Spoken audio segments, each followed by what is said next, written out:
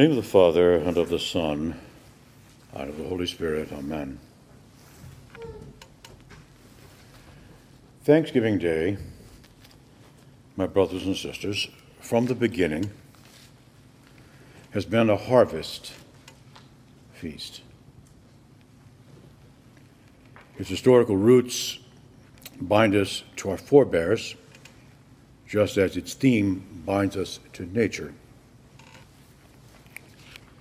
Now, in the Orthodox Church, we don't have any special hymnography for Thanksgiving, although who knows what the future holds.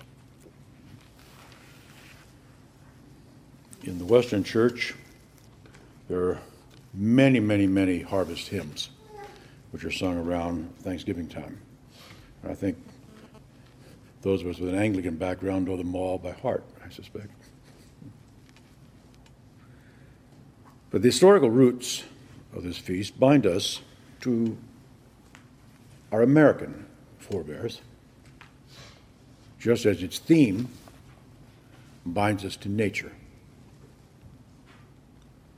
Thanksgiving celebrates man's gratitude for the bounty of God's fundamental covenant with human beings, according to which, while the earth remains, seed time and harvest, cold and heat, winter and summer, and day and night shall not cease. Now, you recognize that this is the covenant with Noah. That primeval compact of God with every living creature of all flesh that is upon the earth. So this was a covenant of grace. That should be said. This ancient arrangement of grace, described in Genesis as Berith Cholam, covenant forever, has never been abrogated, nor can it be. It is intrinsic to God's own act of creation. It rests solely on the infallible promise of a gracious God. Using technical expressions, which sometimes are conveyed and sometimes not conveyed in the English, Genesis describes the covenant as both gracious and permanent.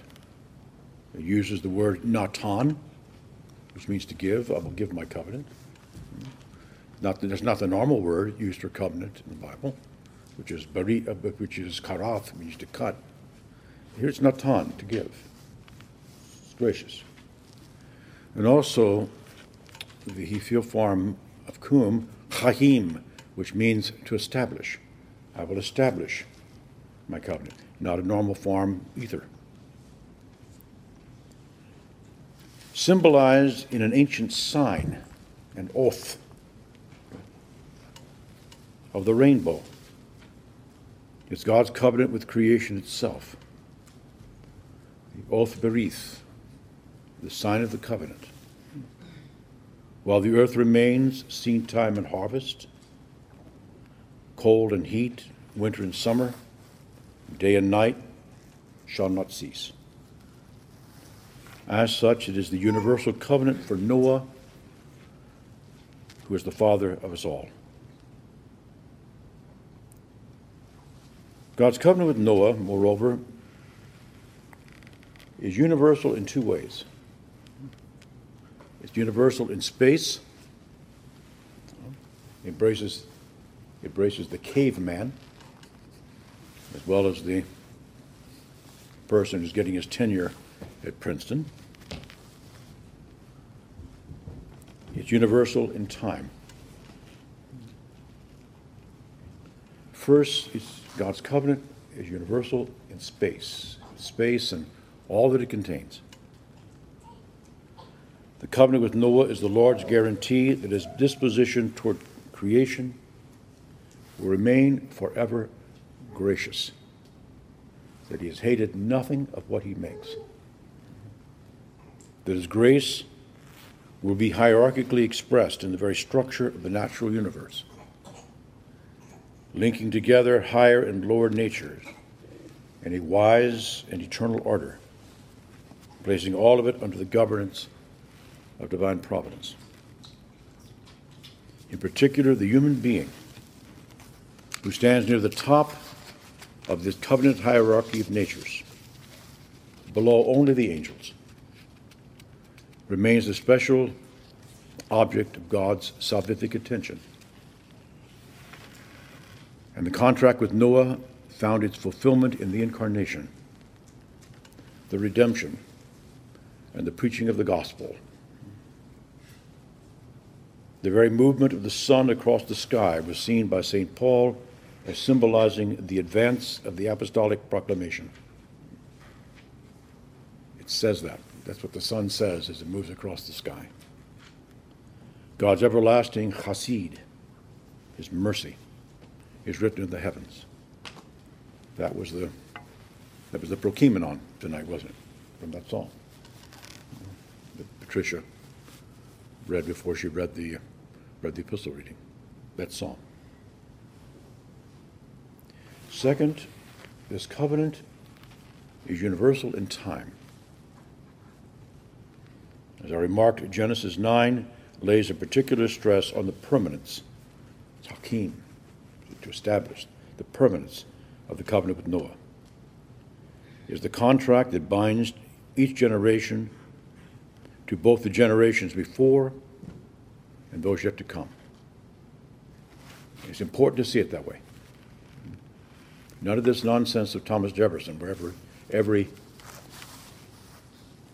generation decides what it wants to do. There's no such thing as a generation in that sense. You know, it's like we were all born on the same day, we're all die on the same day. Only a deist could think like that. So it's a contract that binds each generation to the one that went before, and the one that comes after. History itself thus becomes hierarchical, as each new generation learns its language, and therefore the structured patterns of thought and evaluation from the one preceding it. Each generation submits in this measure in faith to the accumulated wisdom of ages past. And then we hope enhances and still further refines that wisdom for the children still to come. That's the value of grandparents. Grandparents can normally, grandparents remember 2 generations before them. They normally see 2 generations later. So it comes to a certain perfection in grandparents. So just gaze your eyes here on all this perfection.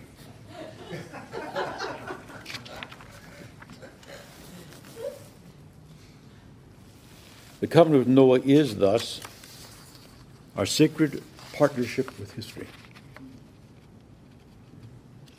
Thanksgiving really does say that. Our sacred partnership with history. What Edmund Burke called the contract of eternal society. It's in his reflections on the revolution in France. Contract of eternal society, extending down through the centuries, joining the living with those who've already passed on, with those yet unborn, and most of all, with the God who wills all men to be saved and come to the knowledge of the truth. This permanent and universal covenant with Noah is the foundation for what the epistle to the Romans calls eusebia, translated into Latin as pietas, piety. What is piety? It's the cultivated, deep, heartfelt respect for our stewardship of tradition, for the ancestral associations whence derives our identity. for that memory which binds the human race together back to Adam. And also for the gracious God above who sanctions the order of the world and invests it with the majesty of his wisdom. In celebration of Thanksgiving Day, we are thus bound together not only with fellow Christians, but with all men everywhere and at all times who depend on the gracious bounty of the Father, who makes his sun to rise on the evil and on the good, and sends his rain on the just and the unjust.